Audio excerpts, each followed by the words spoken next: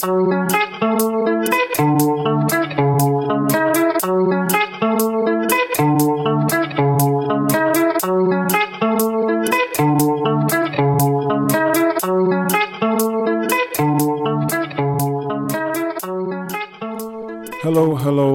welcome, good people. You are now listening to the A to Knee podcast. I am your humble and gracious host, Knee, for however long these proceedings decide to go on for. And today I have a very special guest, the wonderful, the amazing, the very, very lovely Miss Jet Setter herself, Caris. Very high praise. Hello. Thank you for having me. So today we're going to talk about the diaspora tensions. Black people we're global. Mm-hmm. We didn't ask to be, but we are global.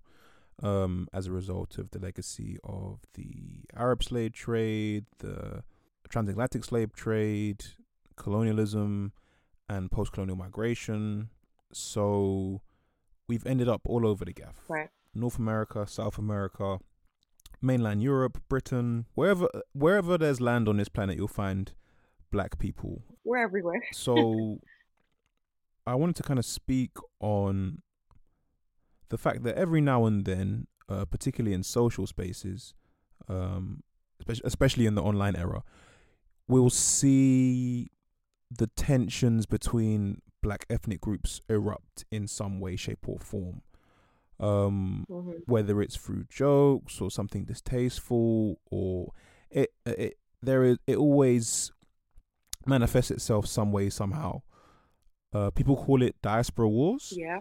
People downplay it. People will say things like, "Oh, well, we're fucking each other. We're all having sex with each other anyway, so it doesn't really matter." But I feel like, particularly in the Americas at the moment, there is a big rift, and the rift is getting even bigger. And I think, we should sort of sit down with each other and have, I guess, what are uncomfortable conversations to sort of, because it's my understanding and my belief that we are all that we've got. Yeah. So if we don't, take the time out to sit down and listen to each other, we're going to end up in a worse position than we're already in. Agreed. We can all be easily offended, and we come at these things with our particular sensibilities or our particular perspectives and backgrounds, but we don't always listen to each other. And I wanted to have this discussion with Caris in particular because, Caris actually sits. You sit in a lot of intersections, don't you? Because do you want to break down your ethnic and national identities? Sure, or at least I'll try. So my parents are Jamaican. I'm a West Indian.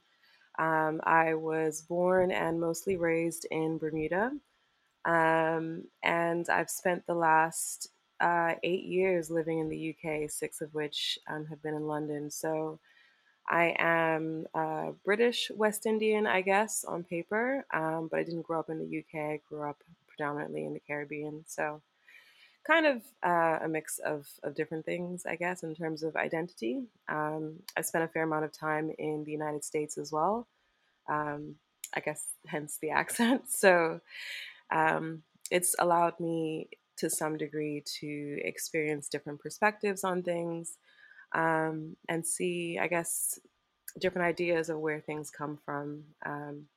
Yeah. Cool. So talking about the diaspora, what the diaspora is. So the diaspora is essentially a space outside of someone's homeland where people from that homeland exist. And for diasporans, I guess we're offered a very unique experience in the fact that we are able to live amongst black people that we would, not see if we were in our home nations.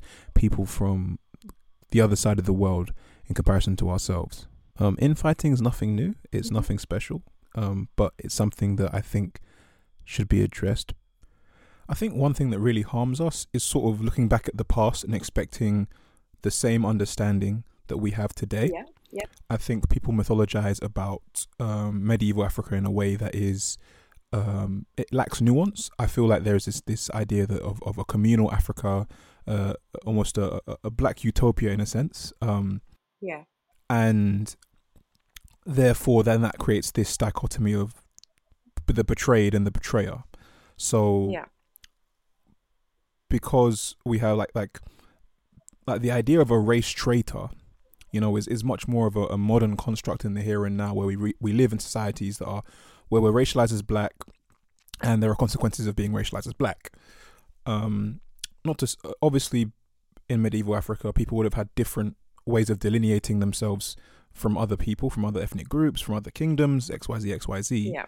But I think we kind of sometimes we throw this flat blackness backwards towards medieval Africa, and it then influence our perception of people that come from different ethnic backgrounds today. So, for example, if I take someone like Mansa Musa, Mansa Musa was the king of Mali, the Mali Empire. He sold Malians into the slave trade, into the Arab slave trade. Is it right for me to look back at someone like that and consider them a race traitor in a situation where their context doesn't have the same racial understanding of identity that I have today? I can't look at someone like that the same way I'd look at maybe like, I don't know, a Stacey Dash or a Candice Owens. Like that doesn't compute for me because I don't think it's the same context. It takes away a lot of the, just general human experiences that we have. You're not always friendly with your neighbors. Feudal systems often create situations where there are the haves and the have-nots. So it's one of those things. But I think with black people, sometimes we view ourselves as especially deficient. So whenever we look back in history and we see some sort of compliance with what then became the system of white supremacy, it's like, see, black people are always doing it. It's almost like the black on black crime narrative. It's this fallacy that dehumanizes us even further.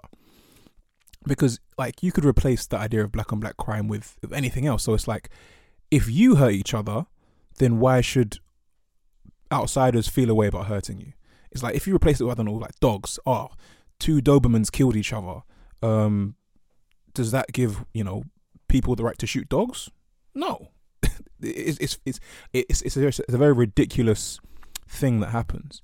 But yeah, so you have that kind of like that dichotomy of the betrayed and the betrayer. That then sort of it sometimes manifests in like in modern day communications between those two peoples. And it's interesting because, like I said, these ideas of identity that we have now aren't necessarily the ideas that we had 1,000 years ago. So so for me, I feel like while there has been this general understanding of we are all black, blackness's meaning, it shifts a lot depending on the circumstance. It can be cultural, it can be racial, it can be political. And I think we're not always holding those ideas up at the same time when we say the word black. So, we have this idea of, so I think that so it's not necessarily a unifier in the way that we expect it to be. It's the long-standing use of these words is much more about categorization. Categorizing someone as Negro, as black, as how it's much more about categorization for the sake of upholding the white supremacist system. Hasn't for the entirety of the use of these terms in the broader sense, it hasn't been about a united identity. But sometimes it's talked about in that flat sense, in this flat blackness. I think because a lot of the time we get this idea of a flat whiteness, which is of course again a fallacy, and you think that would be obvious because you don't have to look any further than 2 world wars and thousands of years of infighting between all these different types of white. Even England used to be all these small kingdoms, Lancashire, Yorkshire, like Cumbria, like all these places. They used to fight each other a lot. They still do. Like even if you look at not too long ago, the way the English treat the Irish, these ideas of flat racial categories, it's interesting the way we view them as if they've always existed in the fashion that they exist today, which of course is incorrect. And I think, during my in my sort of reading, I think I came across this essay by Jane Nardell, and it talks about how like the sort of the creation of the united sort of liberation movements that we've had in the past 200 years. So at the beginning of the 20th century, that's where you see names like Afro-Latino, Afro-American, Afro-Caribbean will come more into conscious thought and use, popular use. And you have the negritude movement, but then you have the Pan-African movement, and essentially it's a coming together because we share in this oppression by this white supremacist capitalist system, but it doesn't necessarily deal with the cultural differences between us. And it's interesting because I think like that mythologizing about medieval Africa, it kind of influences how we sort of perceive each other. I think that these are obviously very general terms, but you have from a African American or West Indian standpoint, you have the idea of the medieval African traitor maybe who threw you into slavery and is not to be trusted. And then on the other side you have and you sort of perceive these people as, and then on top of that, when you come into contact with these people and you feel a rejection from what essentially are your the direct descendants of your forefathers. I don't know. That's probably sounds a bit. I don't mean it to sound like that, but those are the words I'll use. And you feel that rejection. It kind of it causes you to harbor this tension, hatred, whatever. And on the flip side of that, you have and again that those beliefs are fallacies essentially, because they don't give the real nuance into things like coercion or just the geopolitical situations in those African or on the Guinea coast in particular, but in those parts of Africa at that time. And then you have the African who sort of maybe believes that he has been able to stay more culturally intact and stay truer to himself, whereas the people that were taken have been shifted and molded into this commodity by the white man. And again, this is a fallacy, because all you need to do is look at the map of Africa, see all the straight lines, and you would understand that idea of remaining culturally whole is a fallacy. So, and then that causes you to look at these people that were taken in a particular way. You maybe see them as a representation of, I guess, the fact that the white man was right. The white man was right to make these assumptions about you, to tell you that you were crass, you were violent, you were unable to control yourself emotionally, physically. And I think this is especially because black cultures in the West are very much judged based on their youth culture. And the youth in the diaspora usually have a particular set of ills that they're speaking of in their art, and as a result of that, that's used as the barometer for the entirety of that black culture, and so therefore that's used as this yardstick to show that these people are violent, these people are this, these people are that. They lack morality, they lack whatever. But it's a reflection of the depravity that these people have experienced more often than not. So then once you take that context out of it and you just portray it as the personification or manifestation of these people's innate violence, that then creates this very, this thing of where you fear your reflection. You're afraid that this is what you'll become if you don't, I guess, gatekeep or if you don't withdraw yourself from these people. So it's this very messed up entanglement of different psychological things that are happening and taking place. Even again from the other side, another perspective is the idea of the primitive nature of where you come from. This continual projection of an Africa that is lacking, because it's very interesting to think about it, because like people in terms of logistically, Africa props up a lot of the industries that the West loves, things like the confectionery industry, gold, diamonds, the beauty industry. Like, we create a lot of the products that are fundamental for these industries. So there's clearly an abundance of resources within the context of our lands, but they make they make it also seem like a place of lacking, a place of, you know, the picture of Africa in most people's heads is the child with the bloated belly and the fly on their face. You know, it's this weird contradictory thing of this place where we go and we take all the stuff that we need, and it has everything that we need, but at the same time, it's this place that's primitive. It's lacking. The people have no cult. Their societies are lesser than ours. They're unable to control themselves. They're corrupt. They're innately corrupt. And again, this removes the context of the things that were done to these nations for centuries to make sure that they were this way, and the effect that it has on the way we as black people perceive each other, whether we're West Indian, African American, black British, or from the continent itself. Like the way we perceive ourselves is all entangled within these situations. Yeah, no, that is, it's a very good breakdown, very good summary. Agreed. I guess now that I've finished my sort of historical ramblings, we can sort of go into like the personal ways this has affected us. So in terms for me, I always did feel estranged from other black groups in the UK, so West Indians, because that's pretty much the only other black group here. I did always feel estranged. I always felt like I didn't fit into black culture in general because I didn't fit into West Indian culture. Obviously, at the time, I didn't know that's what it. At the time, I didn't know that's what it was, but that's kind of what it was. Thinking back on it, and you know, because like particularly in my adolescence, I made concerted efforts to try and make sure that I was friendly with other black people that, you know, weren't my blood family. So I did try. There wasn't like I remember trying, but it didn't necessarily always come off into creating, you know, like these long-standing friendships. In some cases it did, some cases it didn't. So I guess I could start by asking you, like, what was your relationship with your African origin, I guess? How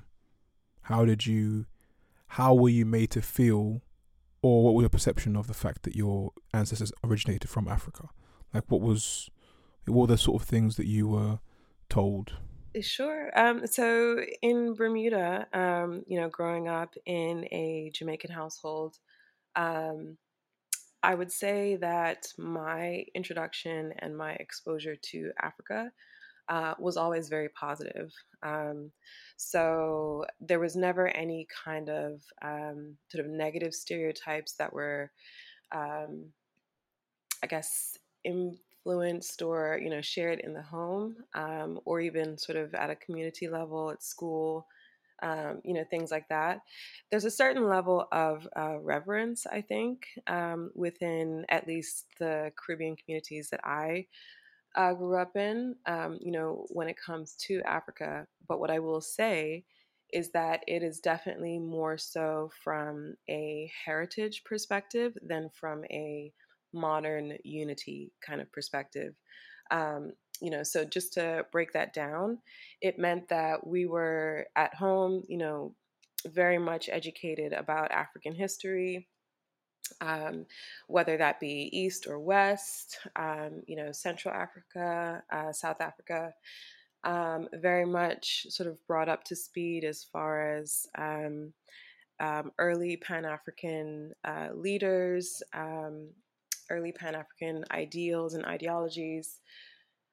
But in terms of the day to day exposure or encouragement that we would have had around African people in our day to day lives, um, that wasn't focused on as much. There was just this very strong kind of inculcation, if you will, to respect and appreciate where we've come from. Um, no kind of leaning in either direction around how to interact with Africans that we might meet now in the present era, but absolutely to adore where we've come from. You know, my cousins um, have African names, you know, from different countries, and we always had African art in the home. You know, very much centered around like African dance. When I went to dance school, there was never, for me at least, this idea of seeing myself as better than, um, which I'm hearing from, some people in the British Black experience is something that they encountered quite often, usually in an academic setting. Yeah, it's interesting because in my previous episode I spoke with my dad. When I asked him about, the experience of meeting different types of black people for the first time, he was like, yeah, West Indians would think they were better than Africans. And for me it was very surprising to hear that. And I'm kind of interested. I want to speak to more West Indian elders in terms of like how it felt from the other side, because obviously my dad's perspective is very much based on his personal experience. But when I was asking him about, the sort of the creation of the black community in the 60s, he was like, well, you expected a Nigerian to be a fraudster, you expected a Jamaican to be very aggressive, so you sort of you would stick to what you knew. And for me, it's kind of like it sort of epitomized that sort of what I see as the dropping of the ball in terms, particularly in Black Britain, in terms of, seizing the moment to create a unified community within a diaspora and building from there, and instead, sticking to what's familiar. And I mean, I'm not to like to be talked disparagingly about that generation, because obviously they had a lot of things to deal with. But for me, if like just looking at on a political community standpoint, it would make a lot more sense if we saw each other as allies and people that we could collaborate with, rather than, okay, cool, because of stereotypical beliefs or one or two personal interactions, I might not give, the benefit of the doubt or particular level of grace to the rest of this community.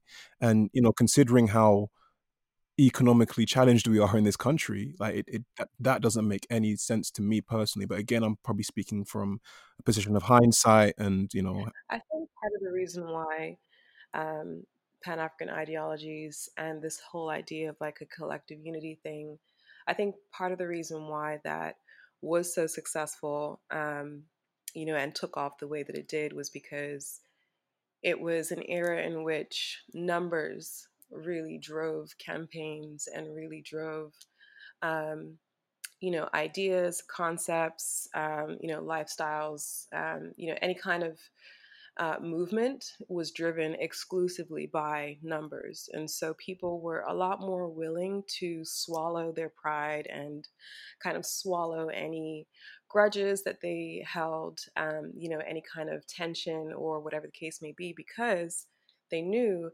if we can get the numbers together, we can pass this. If we can get the numbers together, this march will make more noise, or whatever the case may be. Whereas I feel like now, in generations since then, there are other ways to make impact. And so more people are more comfortable with, no, I'm going to focus on my group and the ills that we're facing specifically, and, overcome our trials first, or, we're going to address our issues, between groups, because I know that I can, progress my cause, or whatever the case may be, and address tension at the same time. Whereas I don't think you could really do that when that early Pan African movement began. So, one thing that I always picked up on growing up was this overarching idea that a West Indian was a mixed person, like a person of mixed heritage. And I think it was always difficult for me to reconcile that, because the majority of West Indians I met were probably Jamaican. I think my mum had one work colleague who was a close friend, who is from Barbados, my auntie Catty actually, and she was quite light.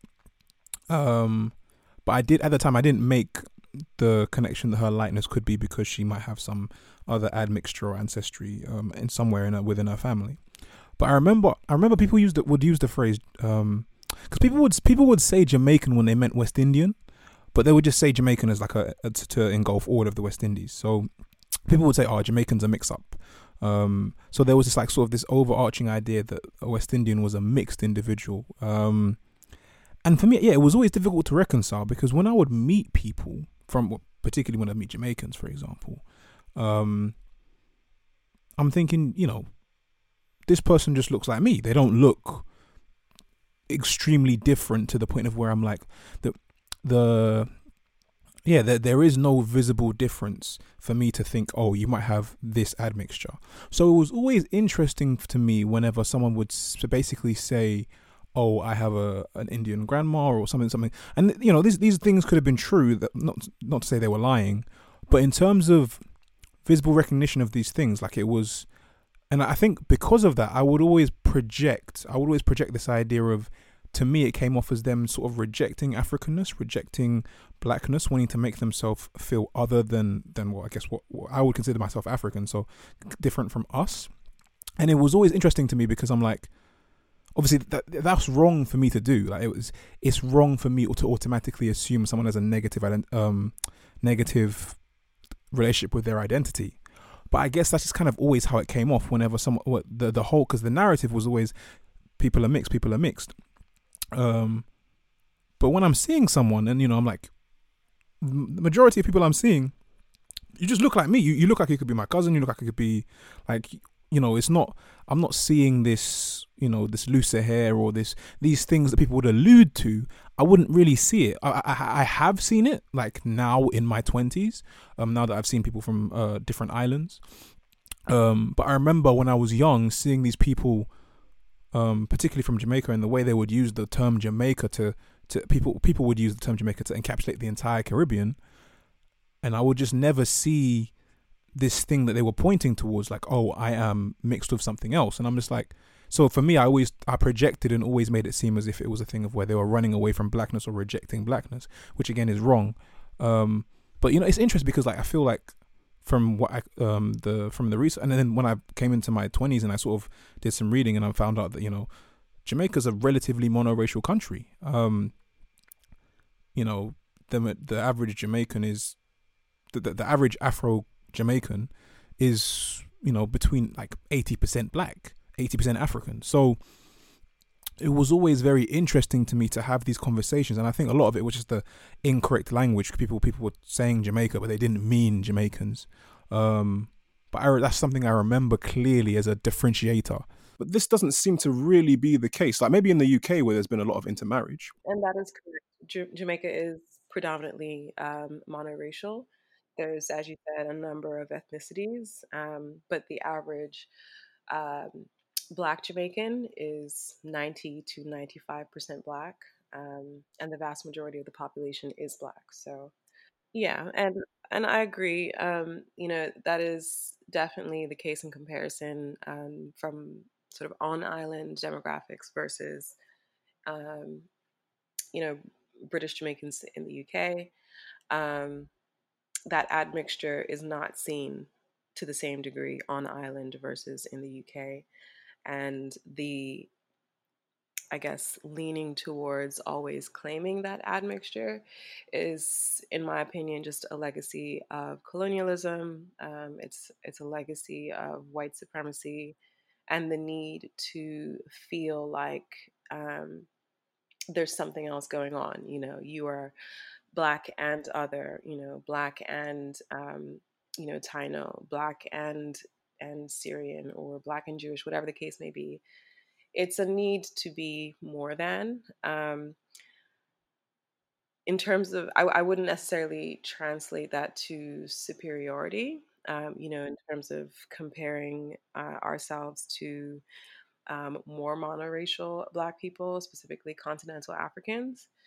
But it's an inadequacy thing that absolutely stems from, unfortunately, those painful legacies. But out of many one people, the claiming of all these other ethnicities, it's something that I, and many other Jamaicans absolutely feel that we have to let go of, because genetically speaking, it's not true.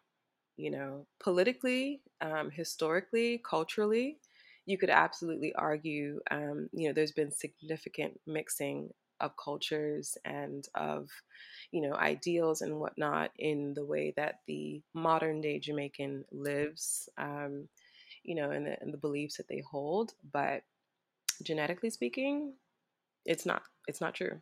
So I can understand why it would come across as,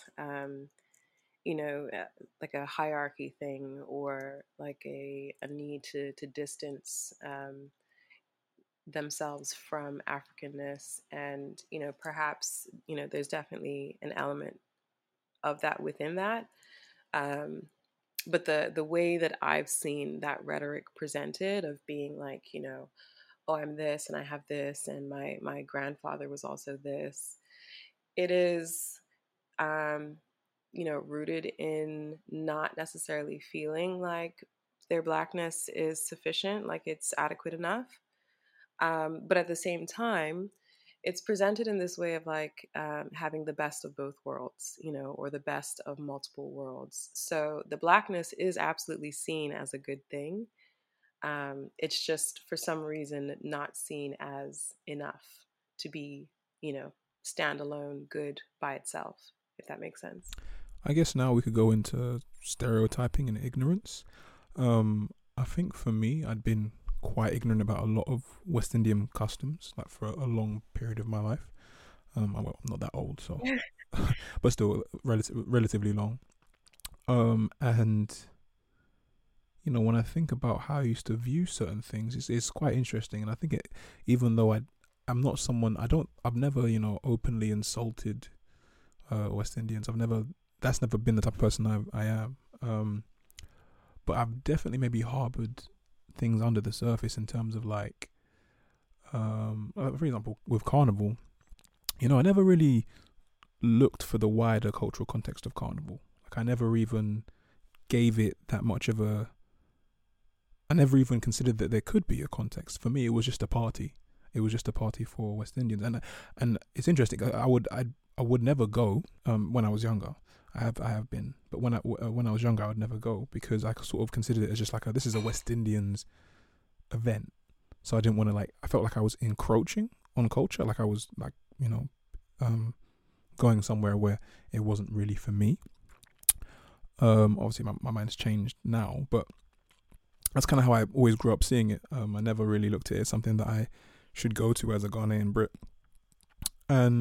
But on top of that, I just saw it as like a big party. I didn't, look into the wider context of, slave rebellion and how it represented the, emancipation in a big sense. And even in the British context, how it also represented West Indian British communities, really sort of wanting to put their stamp down as a form of resistance against the continual oppression pushed at them by the British society. So I never really gave it that wider concept. And it's interesting because when I look at things like Homo War, for example, I didn't necessarily know the historical context of Homo War, but I always knew it was something with a cultural context. Just because, well, partly maybe because it's my culture, but just because, I don't know, I just perceived it differently. And I guess that kind of does show a prejudice towards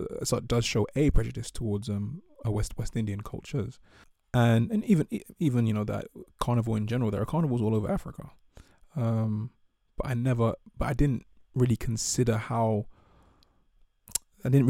it as a state as a marking of that continuance of something else, or even just the context of it being created in a specific space for a specific reason. And it's interesting, and it's even things like like whining, for example. As an outsider, I'd only ever seen it as like some sort of a pre-sexual sort of I guess almost like a mating call. Because again, I think I'd only really ever looked at it in the context of like a nightclub situation, sort of, or something like that. But speaking to you was really good because it gave me a lot of cultural context for things like whining. So I think maybe if you could break that down the same way you broke it down for me, it'll be useful for people that maybe haven't heard it from that perspective. I hope I can remember.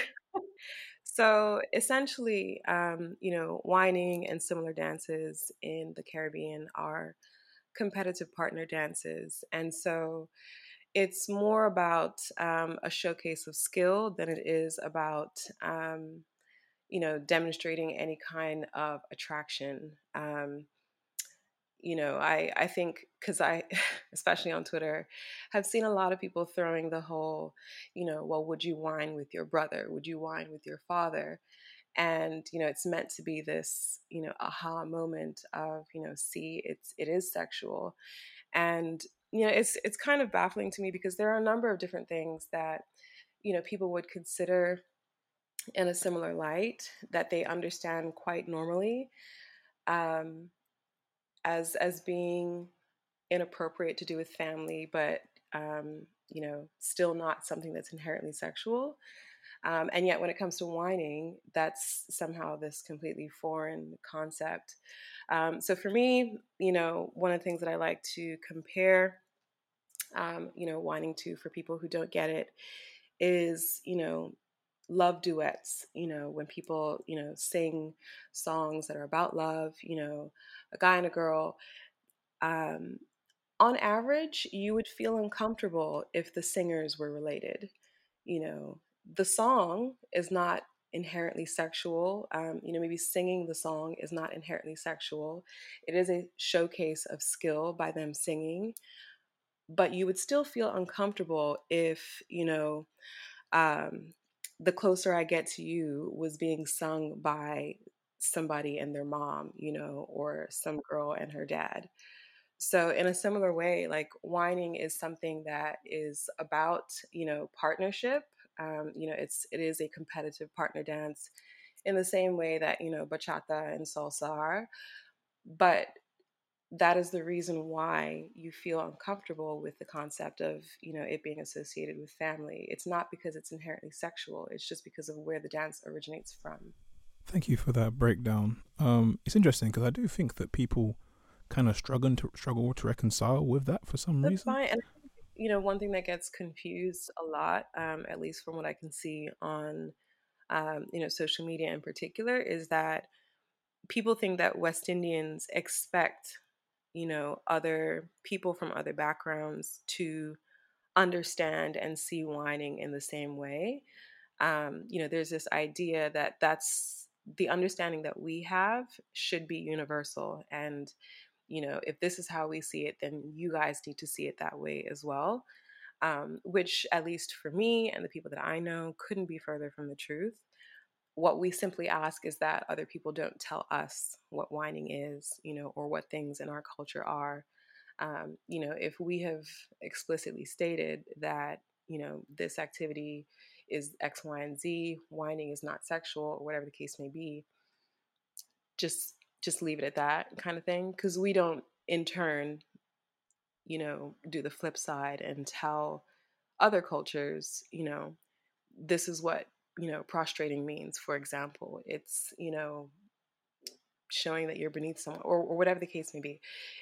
We don't do that.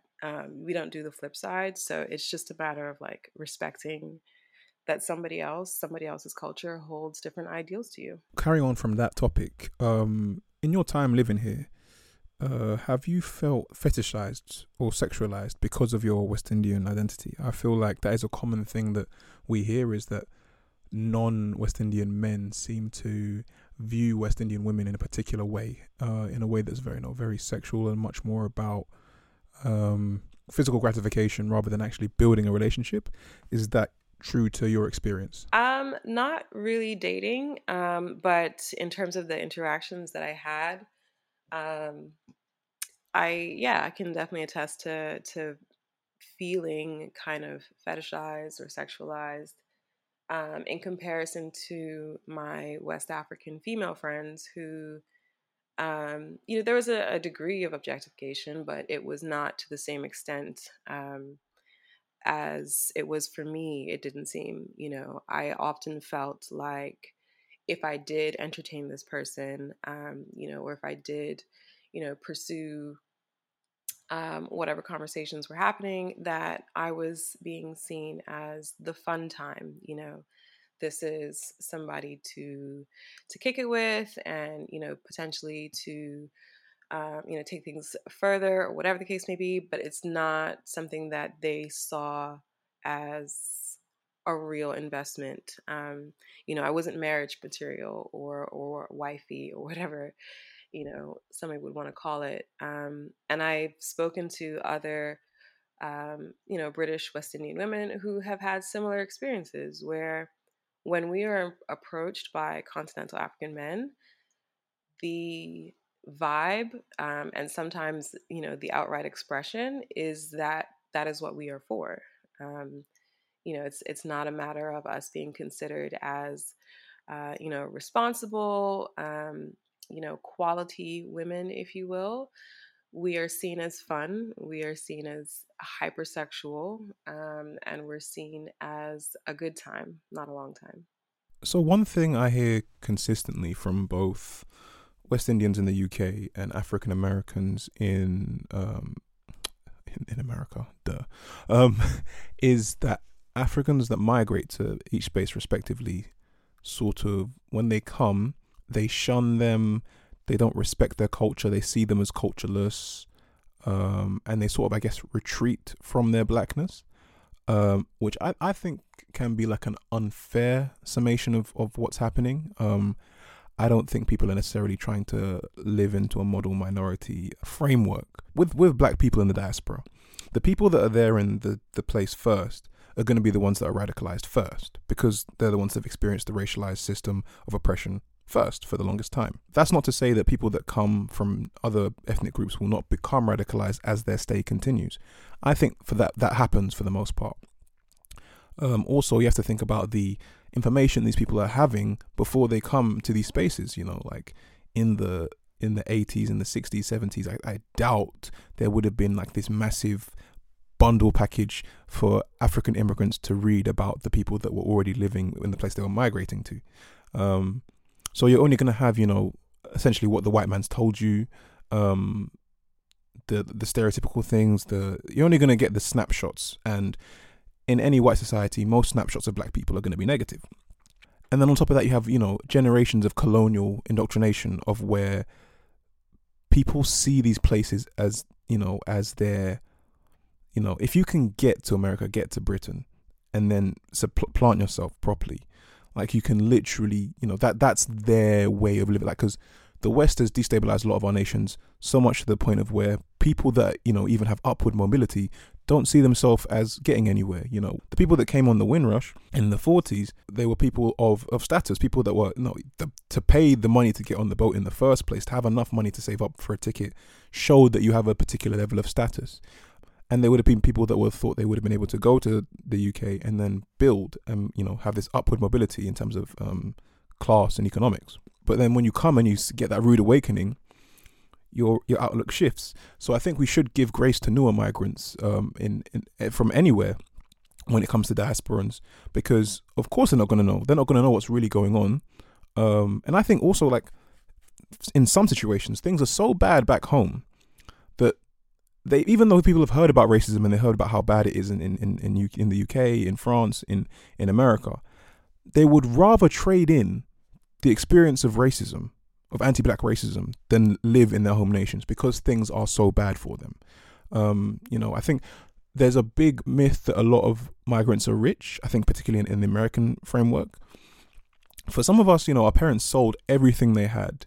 And also I think the context of middle class back home doesn't equate to the same middle class in the West. So like, someone can be middle class back home because they can read English well, they can write English well.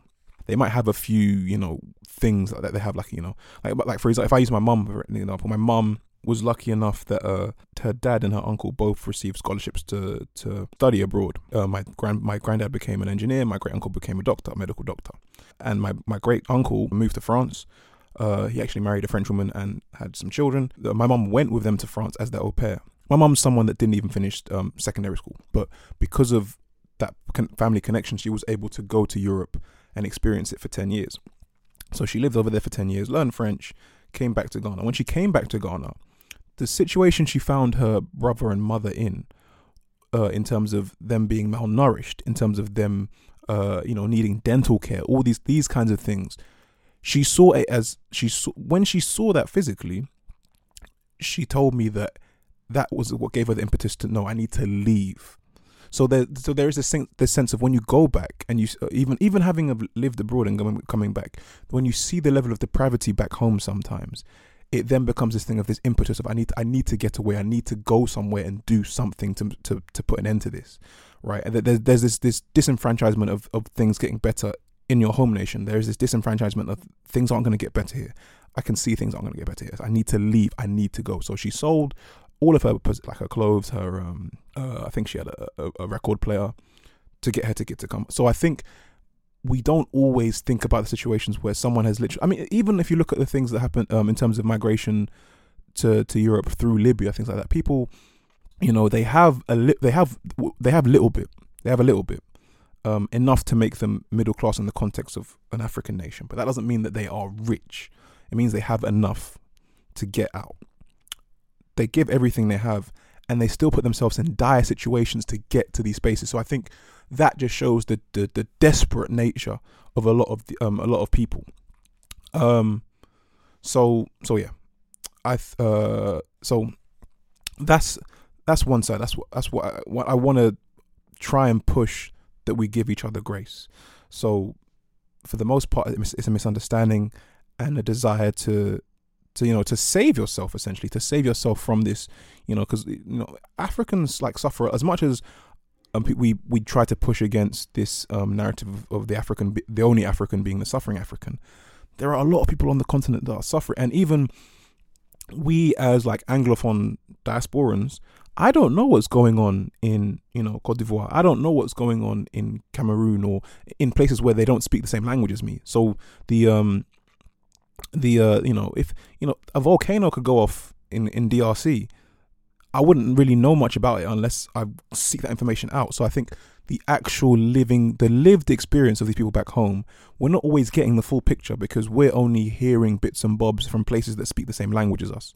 So if I don't speak French, if I don't speak Spanish, I'm not gonna know what's going on in Angola or in Cote d'Ivoire or in Cameroon or in Gambia. I'm not gonna know because I don't speak those languages. So I think there's also that veil of where we don't see everything. We think we know everything, but we really don't. And we have a snapshot understanding of people because of the few people that we interact with or few people we hear say certain things. On top of that, I think if we look at the history or the geopolitical circumstances that make people move. So let's take America, for example. A big population of that Nigerian community in America is Igbo. And if you look at the time period when they came, it was, around the Biafran Civil War. This was essentially a genocide for people of this ethnic group. So for them, coming to a new space like England or America, they're not coming with the intention of, I'm going to come to aid the black struggle in this space. They haven't been radicalized in that sense. It's very much a fight or flight thing. I have to leave this place. This place wants to kill me. I have to leave. So then when they come to these places and they set up their communities, I can't really blame them for being insular. I can't blame them for not really necessarily wanting to provide for anyone but their own. I don't see that as them being, anti-black or betraying the race in any way. It's a very natural human reaction to suffering. It's like, okay, cool. This thing has happened to me in my home. I now need to leave my home in order to feel safe and to feel that my children are going to be able to prosper without discrimination or without any kind of particular barriers like that. So I want to put that idea out there.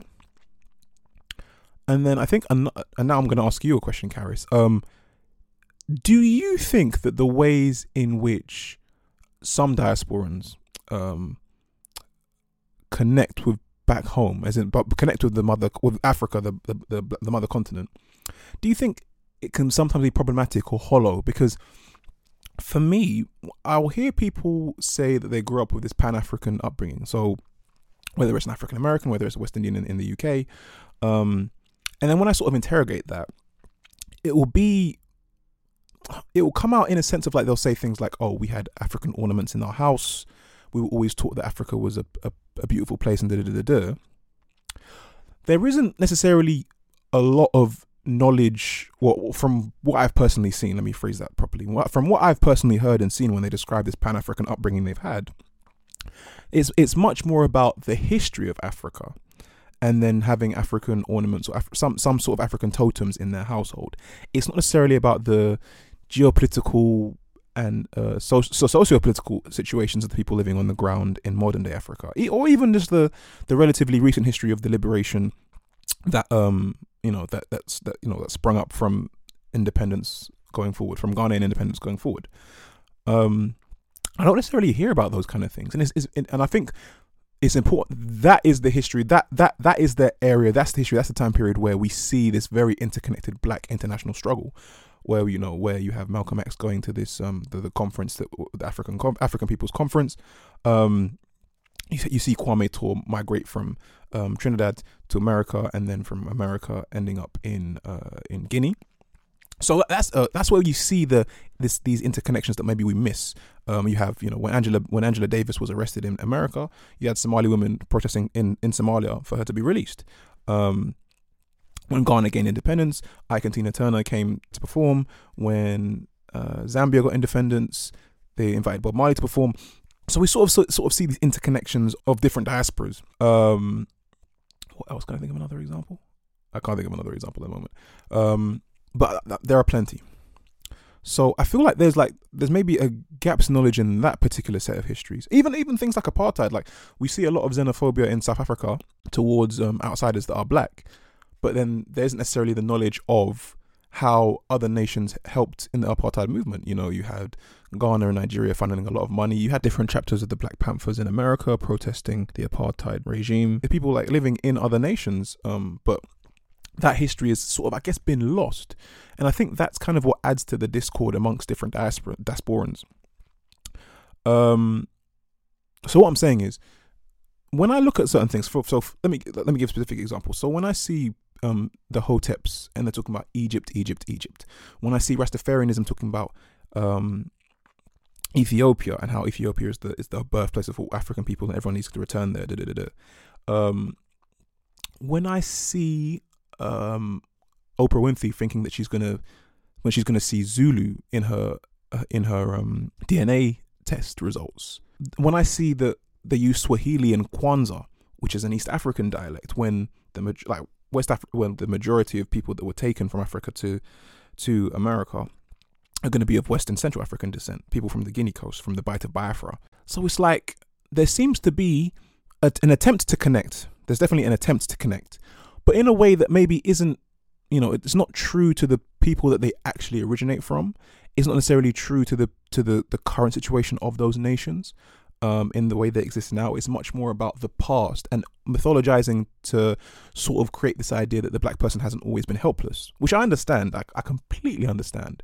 But I think it can also be problematic in the ways in which we treat certain groups of people based on this idea. So when I look at how, for example, the Eritrean community in a place like LA has seemed to assimilate relatively easily, whereas on the East Coast, West African migrants are maybe being more ostracized.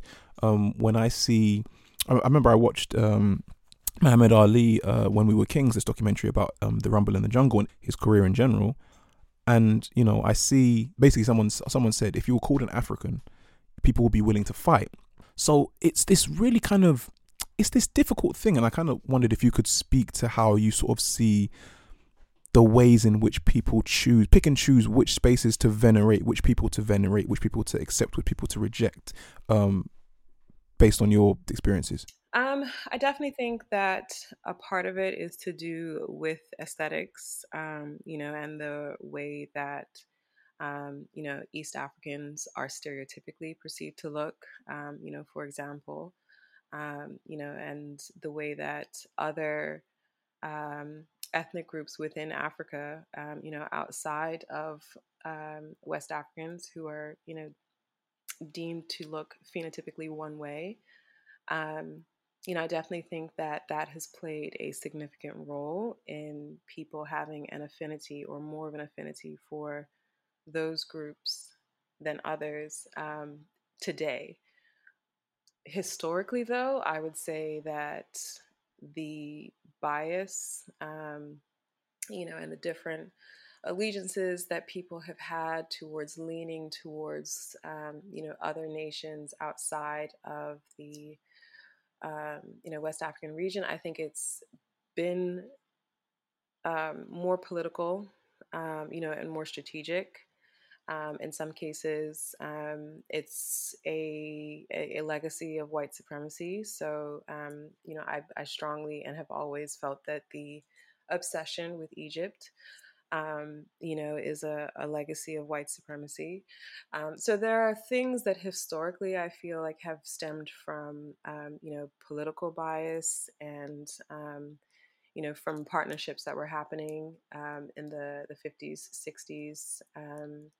And then nowadays, I definitely do feel like, especially in the age of social media, um, as people are sharing more images and things of that nature, there is an aesthetic bias also that is driving people to feel more aligned with nations outside of the West African region. And I hope like I'm not coming off as I'm like bashing people or anything like that. That's not really what I'm trying to do. It's just always been kind of interesting to me because I feel like when I look at the steps that West African nations have taken, like Ghana, for example, has come out and publicly apologized for their role in the slave trade. There were moments where Brazilian repatriates came to Accra. I think currently there's a lot of Jamaican repatriation, or there has been in the recent decades. So I feel like there is that outreaching is going on, like in terms of politically, but it doesn't creep down in terms of social awareness or cultural awareness. When we see certain traditions that are very, you can see they're very derived from very specific places. So like, 9 Night tradition, Anansi is a character in folklore, rice and peas is very derivative of Wache. So for me, it was always interesting to see that, I guess, a bit of a disconnect. But again, this could all just be me projecting as an outsider. Like I'm always open to that idea of, as an outsider, I just don't know as much as I think I do. No, I would agree. In terms of partnerships, while I would say that a number of Caribbean nations have had, long-standing political partnerships with West African nations, um, I don't think that they have been publicized, promoted, or marketed in the same way that, or I guess embedded in culture in the same way that other nations have. So if that is, if that was intentional, I can't say, or if that's just, kind of how the cookies crumbled. But that is definitely something that I would agree with you on. So when we're talking about these diaspora wars, people like to call them, I think a key term would probably be disrespect. And feelings of disrespect can arise from many reasons. For me personally, though, I'm wondering, when we see this tension and this idea of disrespect coming up, do you think it's at all partially down to the fact that the older groups in certain spaces are having trouble reconciling with the changing face of black people and black culture in their respective spaces? So, as in the people that have, put their stamp down first and had the majority of influence on what is perceived as black culture in those specific nations.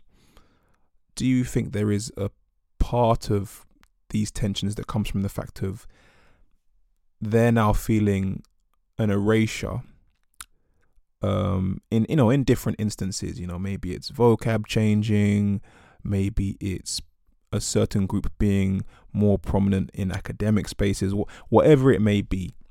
Because I feel like in England in particular, I don't see much of a melding of culture. I think people speak as if there's a melding of culture, but I personally, I don't see that. I see essentially a swapping out. I think obviously there are some staples that are always going to stay. When someone says Wagwan, that's the Jamaican stamp handprint on black British culture, and I don't think that's going away anytime soon. But what I am seeing is creeping in of more West African lingo and things of that nature. So people are saying chale, which is ga, people are saying oya, people are saying omo, which are both Yoruba words. You're seeing pidgin creep in there sometimes. So do you personally think like part of this feeling of resentment is the older communities feeling erased, even though the erasure is not necessarily the intention of the new communities? So the first half, I would say that I do feel like there's a measure of resentment building amongst British West Indians, but I don't feel like it is in response to, sort of cultural things being swapped out or added to. Um, the addition of other Black cultures, that their lingo being added into Black British culture. I don't think that British West Indians are feeling a way about that per se.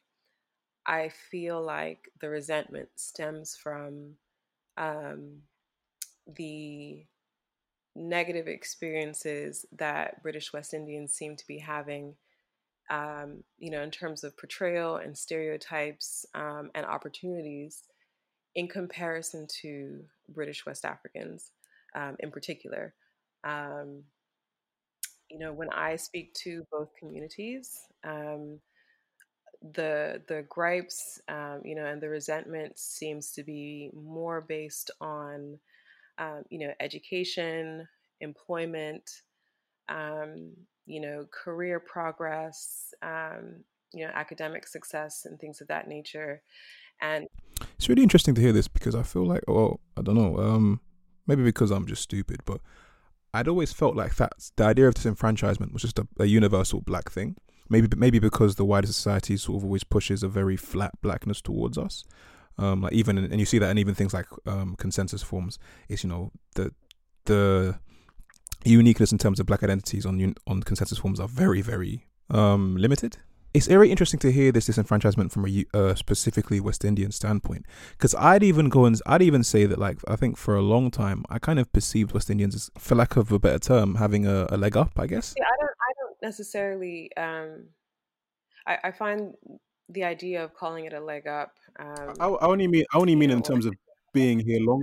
I know, I know, and that's part of why for me, I don't know what that term is right now in this moment, but I would sort of actively try and find different language, just because these are the little things that will get under a less calm person's skin in terms of trying to My articulate. bad, my bad. I didn't mean to offend. No, you're good.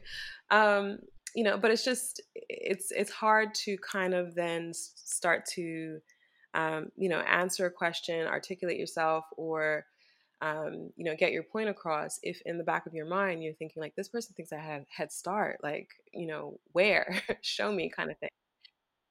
And I know you don't think No, it's good that you check me on that. Actually, language is important, and it's very important that we're careful how we speak. So I apologize for that, wholeheartedly.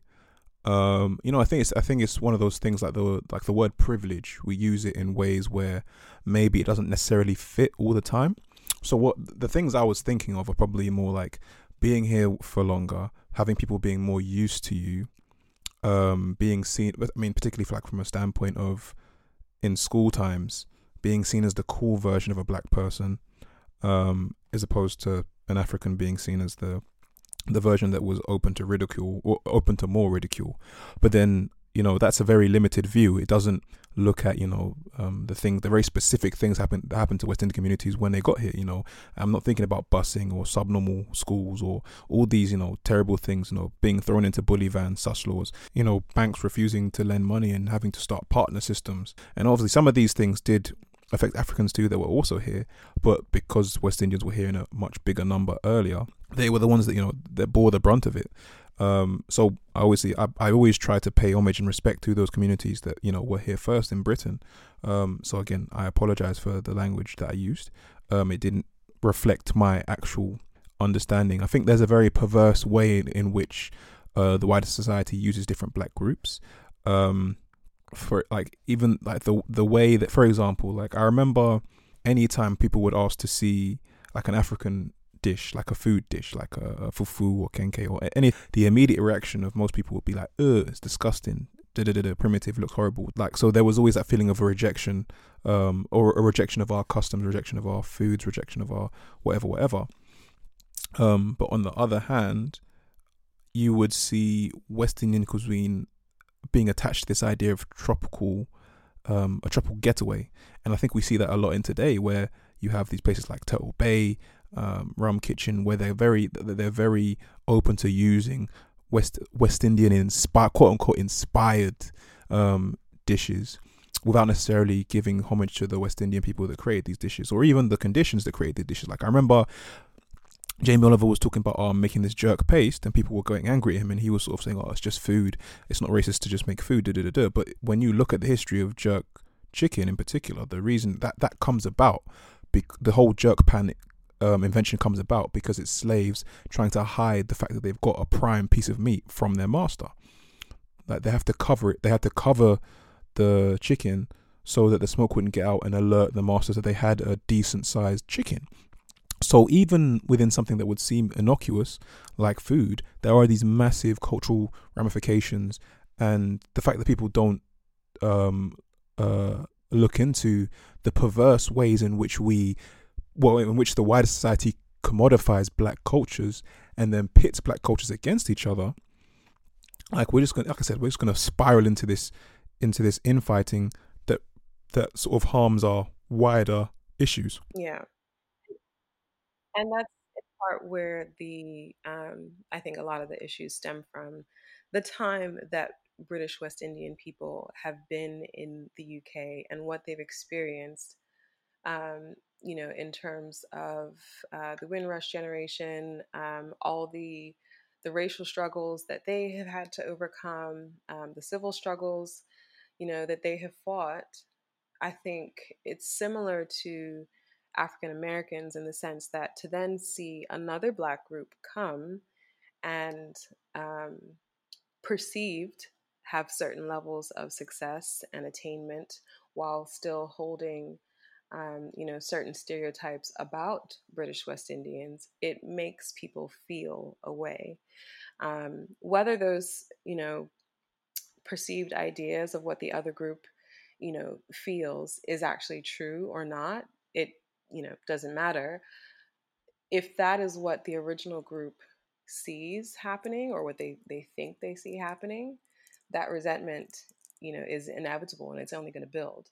I think it's also very important that people realize things aren't always what they seem. Moments and statistics can make things seem a lot different than what they are. For example, like, Barack Obama being inaugurated into the presidency, that doesn't reflect the conditions of Black America as a whole, but it's used often as a yardstick for that experience, right? It's like a Black man has been able to become the president, therefore racial inequality must be lesser than it was in the past. And people were even using phrases like post-racial society and like it's it's this very crass thing that I think the wider society does to sort of to diminish things. And I think similarly, the ways in which, for example, West African academic attainment, I often see it being used to sort of dispel this notion of racial institutional racism in terms of the attainment of comparing the attainments of different Black groups. And I feel like they only ever use West African attainment and the fact that some West Africans are doing quite well in academic spaces to suggest that any Black people that aren't doing well in academic spaces or in school in general, it must be some sort of cultural reason. And I feel like it's so perverse because we know that's not to be the case. We know there are specific barriers and specific things that have happened to these communities for generations that have stunted their, stunted these things, and these practices continue to this day. So I think it's very important that we don't get caught up in seeing certain things and taking it as a reflection of how communities are doing. And it's interesting because they only ever mention West African attainment in that circumstance. They never mention it anywhere. The only time they mention it is when they want to prove that racism doesn't exist, and therefore, African Americans, West Indians in America and Britain, respectively, must just have cultural issues that mean they don't do well in school, and also they'll use it when they're trying to dispel white privilege. So when they'll talk about working class white boys are getting left behind. So then that's when they'll use, West Africans are doing well in school. It's a very perverse thing that they're doing in terms of pushing particular narratives about particular people. Because, when Donald Trump talks about shithole nations or shithole countries, I forget exactly his phrase, when we see David Cameron and his lot laughing at how corrupt Nigeria is as a government, we can tell that they don't actually revere West Africans in any way, shape or form. They don't view them in any higher regard than they would any other black person, but they can strategically use these narratives to breed even more infighting and disenfranchise black people to in even further extent than we already are. And I think it's important that we realize that just because you see certain things, like people doing well in school, doesn't mean that the community is prosperous as a whole. Bloomberg did a report recently, and it showed the average inheritance for a black British African family is £1, and the average inheritance for a black British West Indian family was around 700 and something pounds. I don't know how they get all these stats and do all these things, but it's very clear that the economic situations we're in, they're not great. Like with so I feel like it's important that we sort of notice that when we see certain things that suggest otherwise, take it with a grain of salt. Not to diminish the accomplishments of our people, but at the same time, we have to really think about the situation we're in as communities within the diaspora, the real situation and the reflection of that reality versus what we hope and wish it would be. I think particularly with immigrants, because of the sacrifices that our parents made to come to these places, there's this concerted effort to sort of hide our L's, to hide where we're lacking, and I think that contributes to this idea that we're doing a lot better than we actually are, and it's not the case. I think it's also very, very important to highlight the difference between specificity and isolation. But there are specific issues in each community, but that doesn't mean they're isolated. For example, something like Windrush. It was very much specific West Indian issue, but it doesn't mean it's isolated to the West Indian community. The Home Office is coming after Africans the same way. So I feel like it's important that we realize that, when one community is hurting, we're all hurting. It's not a thing of where they're just going to go after them and not us. That's not how it works. It's never been how it works, and it's never going to be how it works. And I think, this is highlighted when they catch you doing something, and the way they'll, vilify you and push a specific part of your identity to the forefront. So like when Jussie Smollett got caught up in his little situation, and the two people his two accomplices that were also involved in the situation, they went from being American citizens to being Nigerian. The media emphasized they're Nigerian. Everyone was focusing on them being Nigerian. These are American citizens. They were born and raised in America. So the media, the same way they'll use you as a yardstick for other communities to say other communities aren't doing as well, they'll drag you back down and let you know that you're still an N-word to them if you do something else. So I think it's very important that we don't let ourselves be used as these props for the white man's game. Yeah, and I do think that was, an intentional thing. One thing that I do try to stress when I have conversations about, say, British West Indians versus British West Africans, African Americans versus, new, continental African immigrants to the United States, is that this is absolutely, something that is by design. Um, you know, Especially, for example, if you look at the United States, with the recent or the more recent immigrants from Africa and the resentment that African Americans have been taught to have towards these groups, because it's like, they have quote unquote more culture than you, or, they're different, they're better, they're more educated, they're this, they're that. That is absolutely something that is socialized, it's taught, it's encouraged, it's fostered throughout almost every level of society, including education and employment. So, I definitely, do agree and 100% understand where you're coming from, where your father is coming from, as far as, this kind of being, I'm trying to see what the word is, kind of seeping in from all levels of society, and kind of every corner of your experience when you are, among one of those Black groups in a white dominant country. They will find ways to make sure that you guys are at odds. If that's making the original Black group feel like they are more superior, if that's making the new Black group feel like they're more superior, um, whatever it takes, there's always going to be some organized and well-designed tension. Mm-hmm. I guess I'm kind of worried about where we go from here, because me personally, I'm an advocate of holding on to Pan African ideals. I believe they do serve us in a wider sense, but I think not everyone does think like that. I think people are kind of have turned to seeing Pan African ideals as erasive, and to me, I don't know. It's I think it's a strange take. Would it not feel erasive if you are effectively, banding together in the way that, earlier groups did, while also knowing that this group, this other group holds beliefs and they perpetuate systems that are also, keeping you under their thumb, or holding you back or whatever I, the case. I don't think it has to be that way. I don't think it is that way for the most part. Like when I think of my experiences as a Black Brit, I have, it's been a varied experience. I've been able to enjoy West Indian cultures, enjoy African American cultures, take them in to an extent, and I feel as though, well, I don't know, maybe my experience isn't the typical experience, but I've just always appreciated everyone for being what they are. I've never felt the need to encroach. I've never felt the need to push mine on anyone, except for their wanting to know and them wanting to know. But I guess these conversations they seem to always get heated. But I don't think these conversations in and of themselves cause agitation.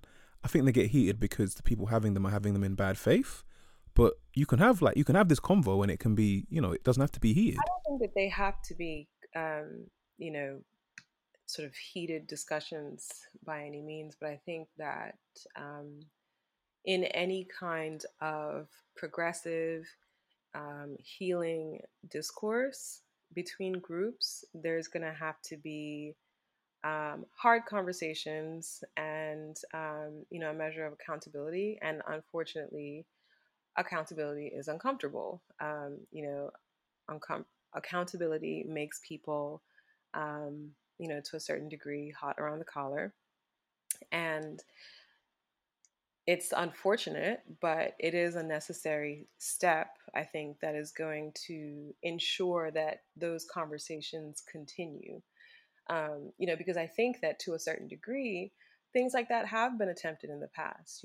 I see sometimes people attempting those kinds of discussions, on social media, on other podcasts, and it reaches a point in the conversation where things funnel towards action and towards admission. And that's when things go left because all of a sudden, one party is not willing to, budge. The other party is, demanding, a certain level of, understanding that the other one isn't willing to provide. And I think that for Black people is where we get stuck.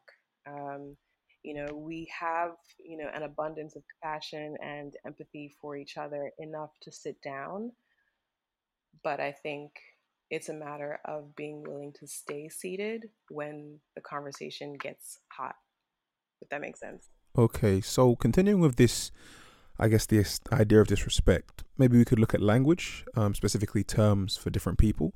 So as someone of West Indian descent, how do you feel about particular terms in other languages to describe people of your descent? So I guess I'm kind of asking, do you personally take words like jamo or akata? Do you take them as slurs? Do you believe that they're innately offensive? I don't feel like they are slurs in origin, but I do feel like they are slurs now. Um, and I don't know if I'm always the best person to ask about these things just because I see language very differently, perhaps from the average person. I don't really care where a word comes from or what the origin is. I feel that language is flexible and that it evolves over time. And if in 2020 it is being used as a slur, it is a slur. If in 150 years' time it means something completely different, then it means something completely different. But at this point in time, and for the last few decades, it has been used in a very derogatory way, and it's not something that is received very well by, the diaspora. So I personally, I I don't respond well to either. Whenever I've heard either, I ask people, please don't call me that. Could you not use that? And sometimes it goes over well, sometimes it doesn't. But for me personally, and for the West Indians that I know, the African Americans that I know, those aren't words that we take too kindly to. So, yeah. It's interesting because I feel like I'm in sort of two minds about it.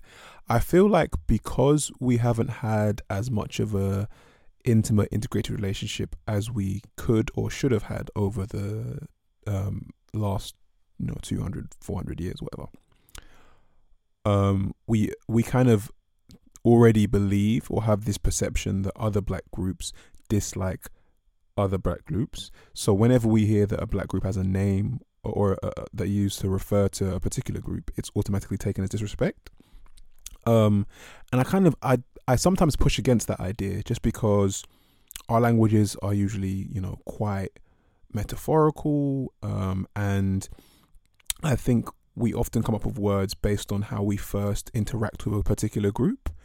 And I think also because of our oral histories, it's sometimes difficult to actually pin down the specific and actual origin of a word. Sometimes the word might even have two origins, and they coexisted. They happened at the same time. So, for example, when I think about my context, my people, the Ga people, the Gadampe people, we migrated to what is now Accra about 1,000 years ago. And we've had wars with different ethnic groups in what is now modern day Ghana over that time period. And we've come into contact with the Ashantis at particular times. And the Twi word, which is the Ashanti language, the Twi word for Ghana people is Nkranfo, which basically translates to ant people. And the origin of that word is there's some people that say it's because Accra is full of ant hills, so that's the reference they had for Ghana people, the people that lived in a place where there were a lot of ant hills. But there's another story where it's an enemy general referred to us as that because we attacked like ants. So you don't really know if the origin of the word is actually insulting or negative. So I just think it's different in terms of power dynamics and situations. So for example, with the N word, I can say that's undoubtedly a slur because of the way it's constructed and the power dynamics that were around when it was constructed. Whereas with words that kind of refer to other black groups, I feel like sometimes we're just using different things to refer to each other, as that's because those are our reference points for each other. I think the Ashanti word for Jamaicans essentially translates to sugarcane people. The Ashanti word for Yoruba people translates to like pepper people. And it's interesting because Alutafwa, which is the Ashanti word for, or the Twi word for Yorubas, and is now used to describe Nigerians. I think the Ga word for Yorubas is Anago, but again, that's also used to describe Nigerians in general. And I feel like that's how we refer to people. Like I think there was a time period where the Nigerians came to Ghana and traded in pepper. And I think alata is the Yoruba word for pepper. So the story could be that Ghanaians heard that word repeatedly whenever these people were around, and therefore associated them with it. And that's how the word became what it is. And it's interesting because I've seen quite a few British Nigerians see that word as a slur. But interestingly, when the roles are flipped and you have West Indians or African Americans talk to diaspora Nigerians in particular and say that they view Jamo or Akata as slurs, there is this thing of, no, it's not a slur, it's just that's just the word we use to describe you. So it's interesting to see when people sort of are willing to see words as just circumstantial and referential versus being a slur. So I think tone and incident matters a lot. If the only time you're using this word is in a negative connotation when you're describing these people, it's essentially taken on the characteristics of a slur. But I agree with you. I don't think they are slurs in and of themselves. And, language is fluid and it can change and adapt. If we switch gears now, I think, one of the biggest things in recent times that sort of kicked off this whole diaspora conversation is I think there's a newer dynamic between African Americans and Black Brits.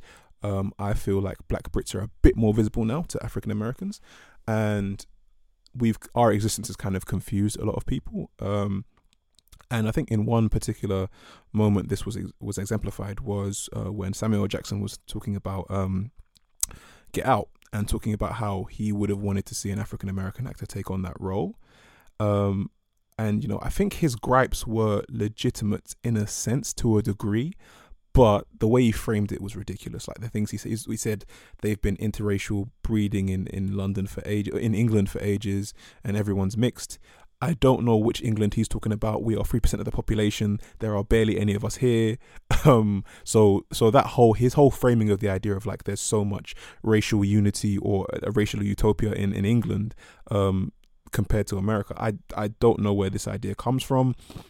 Again, I think it's just a matter of fact because of American hegemony, their issues and their situations are global. Ours are not. And that's the dynamics of the world.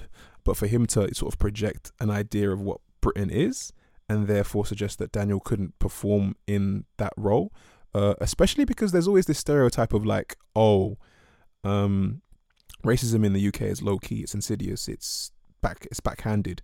I don't believe so. I think racism here is very blatant, but people always use that kind of that narrative. And in Get Out, the movie, it's very much a situation of this very low key, insidious, behind the back racism. So then, if that's the idea that Americans have of Black Brits or Black Brits' experience of racism in the UK, then surely his experience would translate to playing the role in Get Out. So yeah, I guess what do you kind of think about the whole situation? Like, do you think that Black Brits are able to play Black Americans? Like, do you think like for me, I kind of feel like Hollywood puts us into a very, very narrow corridor in terms of representation. So it's I don't know. I struggle with this. I do believe there is such a thing as artistic license, but at the same time, I do think there should be some form of we make sure that these people are being represented properly. If I'm casting, because the way I see it, because I think for the longest time we've just kind of been used to African Americans playing everyone, whether it's West Indians, whether it's West Africans, whether it's South Africans, like we've just been used to that. But I feel as though going forward, we should push for more accurate representation in movie roles. I'm not sure how that's going to manifest, and I think it's also unfair on people from less publicized. Like Hollywood is the mecca of acting. So if you're, a continental African actor and you want to get on, or if you're a Black British actor and you want to get on, you kind of have to go to Hollywood. There is no other space for you. There is a global market. Like we constantly see white Brits play white Americans all the time, but I think sometimes with Black roles, it's a bit more nasty because like for example with the Nina Simone fiasco, like the fact that they were willing to really just chop and change anyone and put them in that role, like put Zoe Saldana in that makeup with prosthetics. It's especially with like when Nina's physical appearance played so much into her life and her choices and her story. Like it is very crazy to me to see that that level of, or the belief that there's a level of interchangeability that goes far beyond just an accent. In principle, I feel like there is no need for any lines to be drawn. Um, I feel like as long as the person is, um, doing the role well, or the art well, I feel like that should be enough. That is, in principle, in a perfect world, I guess.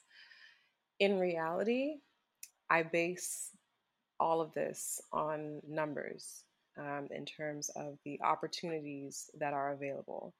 So, you mentioned there's actually a number of British actors who are having huge success in the United States, white people included. And I think that is the point for me exactly. White people, there is no shortage of roles for white people. You know, the roles for white characters, male and female, there is an abundance of them, and thousands more are made every single day. So there's never going to be any, crying over, the likes of Benedict Cumberbatch taking, a white man's role or a white American man's role, because there's 30 more if, that actor just speaks to his agent. Whereas for Black people, for African Americans in particular, there's only so many roles that are created for them. Um, there are a number of roles that are often created where race is not specified, and that's a different story altogether. But there's a limited pool of African American roles, and so once I feel you have a situation where the number of opportunities are limited, priority should be given to the people who those roles actually reflect. Um, all the roles that or the opportunities that I see for other marginalized groups as well, it's the same story. So for um, you know Latino actors, for disabled actors, for trans actors, it's the number of roles that are actually available that's really heightening this unfairness. If you call it that, or if you want to see it as that, um, and it's the insult sometimes of then hiring someone to do the job who can't execute it in the way that someone who is authentically that person or that ethnicity, or part of that group, who could tell that story and articulate certain things more sensitively, accurately. The list goes on. Um, It's quite interesting to look at Hollywood with this like scarcity mindset, because I feel like for me, when I think of scarcity, I've always thought of the British market. We get Kidulthood, we get Top Boy, or we get something like Luther, where the main character is black, but they don't deal with blackness in any way, shape, or form, or there are no other supporting black characters in the show. In times past, we had representation in terms of like Desmond's, the Crouches, the Real McCoy. Like we had shows where black British people were showcased. Now we don't really have that. So when I think of scarcity, like proper scarcity, I think of the UK, because everything we make over here is some sort of Victorian period piece, or it's like a fantasy world where it's based on some sort of British war. So again, black people are still erased within even like fantasy. So it's interesting to me because like growing up, Black Hollywood was popping. Menace to Society, Paid in Full, The Cosby Show. Like there was so much representation of Black American people that the idea of scarcity in terms of roles and opportunities, it never crossed my mind. Even today we see a lot. The BBC kind of just basically, instead of commissioning a Black British show, they'll buy an American show like Atlanta, like Insecure, and put it on the BBC or put it on iPlayer.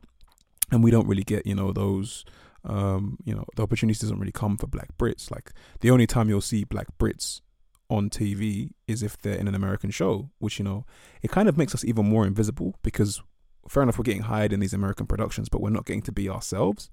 But I guess one of the things that I sort of thought when I initially saw the gripes of African Americans towards Black Brits in American films playing Americans was, was this idea of that things are being taken from them. And I was thinking, there's only a few guys really. When I'm thinking of Damson Idris, John Boyega, Daniel Kaluuya, Jatel Ojimfor, David Ayawale, like Ayawale, I think. Sorry. So like for me, I was kind of like, there are only a few guys, so I didn't get the intensity of the gripe. There's a thread that I'm going to see if I can find and send it to you of Black British actors who no one knows are British. That might be a part of it too, that I'm not aware of the people that are actually And British. yeah, and I think that is, to a certain degree, because I wasn't aware of some of these people either. And going through the list, I was just like, hold on. They have always played an American. I thought this person was from, LA or wherever.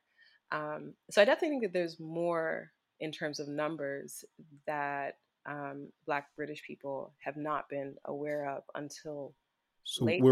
we're only seeing the hypervisible ones like We're Daniel. only seeing the hypervisible ones, number one, and number two, we live in an era of more people calling things out. I think, maybe in the '90s and beforehand, people were kind of just willing to lump things, and just grind harder, and it was more sensitive and taboo to be interviewed about your career, and then suddenly bring this slightly controversial, politicized take to things as to why you're not getting roles. Whereas now, everything is fair game. So I feel like that interview in particular that Samuel L. Jackson had, I don't think that he would have had that same kind of interview in, say, the early 90s. I don't think he would have expressed what he expressed in the same way, with the same confidence, with in the way that he did in that interview, what, 2 years ago. When did it get out? Yeah, 2 or 3 years. Um, he's a very forward person, so he may have um, expressed similar sentiments um, in a more tactful way or in a more roundabout way, talking about the industry and, US versus British talent. But to specifically hone in on Black British actors and to name call or name drop, I should say, I feel like that is something that would be happening more so in, you know, this era than in previous times. I think it's definitely like an interesting thing to think about, because as much as there is definitely Brits are being leveraged unfairly against the African American co-workers in Hollywood, at the same time the Brits aren't necessarily benefiting as much as they could, because they're still having to not be themselves. They're playing Americans. They're not getting to use their own accents. So again, and they're also telling the stories of African Americans. So I think again, that kind of creates a situation where we're involved in our own erasure, because we're not. And again, it's not necessarily our fault, because we not necessarily have the tools to create similar productions about Black British history and experiences. I can guarantee that when we think back at Daniel Kaluuya playing Fred Hampton in the future, the big takeaway is going to be that Fred Hampton's story was told, not necessarily that Daniel Kaluuya was a Black Brit.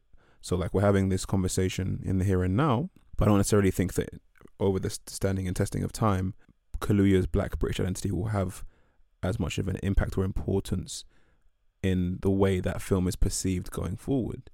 So it's interesting, because like, there is clearly this unfair thing that's happening, but even the people that are benefiting from that situation, or quote unquote benefiting, they're not getting like a full benefit. Fine, they might get the recognition back here in Britain, and they're coming back and they're making their own productions, and but even like and that's the kind of pay it forward thing I see. You see John Boyega, you see Stephen McQueen, and they're making these things, and they're hiring Black people from all over the gaff. They're hiring Black Brits, they're hiring African Americans. So there is a pay it forward thing happening.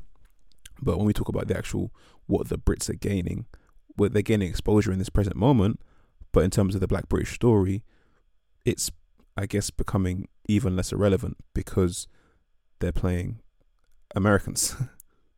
I guess the next part of diaspora attention we could go into is the way people are credited for their influences. This is something that you actually brought to my attention, like, because I remember when I was younger, whenever someone would show me something West Indian that I knew had like a West African origin, I would point it out. So when I'm hearing things about Naim Nai or Anansi, and I'm like, oh, that's these are things that historically came from the region that is now Ghana. Not because I was trying to be like, yo, we own this shit. It was literally a thing of where I'm like, yo, we're cousins. See, look, we're cousins. Like, I think because there was always that estrangement, or I always noticed the estrangement between West Africans and West Indians, even though I wasn't necessarily because I've talked about feeling estranged personally from Black British cultures and experiences, but when I was within those spheres, I did always kind of feel like I could always see the estrangement, and it was always very easy to sort of see which was more accepted or venerated, or just like, you know, which was like held up more in specific situations. So for me, whenever I did that, it was like, yo, we're cousins. See, look, so we have these reference points where we can show a shared history. Like, these display a shared history. They show a familial bond. They show, they show that we are one people, essentially. Yeah. But you had a different take on it. Do you want to go into that? Yeah, I think it's more about the consistency of these things being brought up, and when they are being brought up, and also when they're being brought up in comparison to when we're being denied. Um, I think that for Caribbean people, at least, as well as for some groups, maybe of African Americans, Black Latin Americans, there's an obvious connection to Africa that we have and that we are, proud of. We celebrate coming from, you know, this heritage, and having this background. But at the same time, we have forged for ourselves very distinct cultures off the back of that heritage. I can speak to Jamaican culture, having come from that background. We have created a very unique history for ourselves that is, obviously very strongly linked to various ethnic groups in Africa, but also a number of other ethnic groups outside of Africa. Um, and so to then have this constant reminder of every positive thing that we do, or that we're proud of, that we are known for, being constantly linked back to Africa is somewhat grating, because it's like, no, we made this, we took that, because it was what we had left, and we've made it this thing that we are known for. And I think, I do understand the sentiment that you carry when you mention those things. And I do think that the average person in the diaspora would understand, why it's being brought up, that it's not necessarily this dismissive, oh, well, you only feel that way, or you only have that, or whatever, because it's African. But it's the timing, I think, of certain things when it's brought up. And it's also, how things are being brought up in comparison to how we're usually discussed. There are groups who the diaspora perceives, continental Africans who don't accept us, who don't seem to want us affiliated with Africa, with being of West African descent. When we do something that's wrong, or when we do something that's to them perceived as wrong, when negative stereotypes about us are being fulfilled, we're not African. We're Jamos. We're this. We're that. But as soon as there's something that there is to be proud of, it's oh well, of course, because you're African, and it's like, no, yes, but no. I think it's that constant reminder. When we've had reminders to the contrary, that's the most insulting. I think it's really good that you kind of highlighted the other side of it for me, partly so I could check myself going forward, but also like because I kind of had a similar situation happen to me relatively. So my on my father's side, I'm Ga. The Ga people migrated from Yorubaland to what is now modern day Accra about 1,000 years ago, give or take. And sometimes that's kind of used to delegitimize our Ghanaianness by some other groups, which is ironic because Ghana didn't exist until 1957, so Ghanaians didn't exist until 1957. Recently, I've had a few Yoruba people essentially come up to me and tell me, "Oh, you're Yoruba. when I mentioned that my Ga heritage to them, and I'm like, no, we traveled from there 1,000 years ago. We're very distinct. We don't call ourselves Yoruba. There might be some linguistic similarities, obviously, but even then, if you speak Ga to a Yoruba person, they're not going to get what you're saying.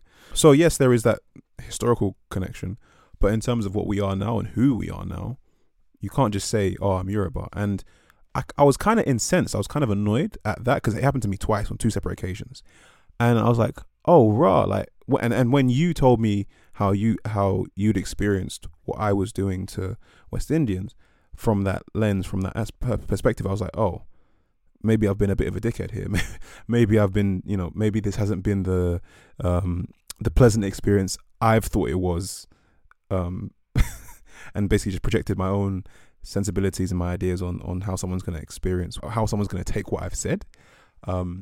So yeah, it's very interesting to hear it from another side. And it's going to make me sort of like think more about what I do and say going forward. I think one of the ways that I compared it was if some sprinters had a kid that they gave up for adoption. This child is now being raised on the other side of the world, and they develop a love for sprinting. And, they're putting in the hours, they're training around the clock, they're, competing on a national level, international level, only for their birth parents to find them and say, well, you got that from us. It's like, okay, but no, because I've put in the work. I've done the training. I've created this, this brand for myself. I've, had the correct diet. I've done this, all these things that you have done independently of your origins, only to constantly have your origins touted as the only source of where this success or where this positivity is coming from. It's like, okay. But yeah, what else can we touch on? I think we've touched on a lot, haven't we? Is there anything that you think we've missed? Not really. I think the things that I wanted to kind of touch on as far as the origins of kind of original group resentment. We covered off, or at least got a start as far as the conversation. So those are the only things that I can think of for now. How do you think it went? Do you think it was a decent conversation? Yeah, I think that there are going to be some takeaways that start, hopefully, really interesting conversations off the back of it. I think that it's going to encourage people not just to, as you've done, share experiences honestly, but also to start work honestly, start repairing things honestly between groups, and kind of assuming that all of this riff and discord is exclusively emotions and stereotype based, and really begin to see it for, in kind of like a macro level, the wider picture, seeing the bigger things at play, seeing the bigger influences, so we can stop kind of picking at each other and start picking at the big fish. Yeah, I think that's the kind of the biggest takeaway I want everyone to have. I'm not at all suggesting that people should be docile and accept people disrespecting their culture and their people for the sake of kumbaya. That's not what I'm promoting. I'm more promoting the idea that when we come together and when we're in these spaces together, we're more about listening and learning and sharing. Knowing that, as a diasporan, sometimes we aren't actually the best representations of our cultures. And I think maybe if we stop standing up as if we are, or believing that we are, like for me personally, I'm a Ghanaian, I'm a Ga, but I've lived most of my life in the UK. I'm not going to be able to give you as much of a detailed description of Ga history and even Ghanaian history as someone that's lived there. I'm not going to be able to give you that accurate representation, even though I feel it in my soul and in my spirit and in my heart. there are sensibilities that I have that are very much been created by where I grew up, which is the UK. So I feel like we just have to also bear that in mind, that sometimes we speak on these people as if we know them, but we only know their representatives in the nation that we're living in. We don't have this wider understanding of them in a platonic sense. So I feel like we should pay attention and be careful, because our ability to hurt each other, to disenfranchise each other is real. We shouldn't take it lightly, especially because identity is not this fixed thing. Like, we create new beings all the time. You could be a Nigerian living in London and you marry a Jamaican. You could be a Ghanaian living in London and you marry someone from Uganda. You could be, an African American and then you marry a Haitian. Whatever mix it is, like, we create new beings all the time. And if we want these kids to have, strong senses of self, not to feel though, one side disapproves of the other side, or one side thinks it's better than the other side, or to even internalize the idea that one side is better, or to have these sort of weird complexes. We should really respect each other and respect each other's cultures beyond the face value level. Like, we should really deeply understand and respect each other, for the sake of the situations that we put ourselves in a lot of the time. And I really hope this conversation hasn't come off as me pointing the finger at anyone or blaming certain people. I think we need to just give each other a lot more grace. I think a lot of times, in one way or another, we're running away from our blackness. Whatever blackness is, there's this, very nebulous concept. But I feel like it's unfair to single people out as, doing it more than anyone else. I think we all understand the consequences of what it means to be racialized as black, and we all run away from it in some way, shape or form. So I just think when we see that, we should give each other more grace, because we all understand we all understand where that fight or flight reaction is coming from, or at least we should. But yeah, I want to thank Karis a lot for coming on. Thanks a lot. No, thank you. And I will see you again in my next episode.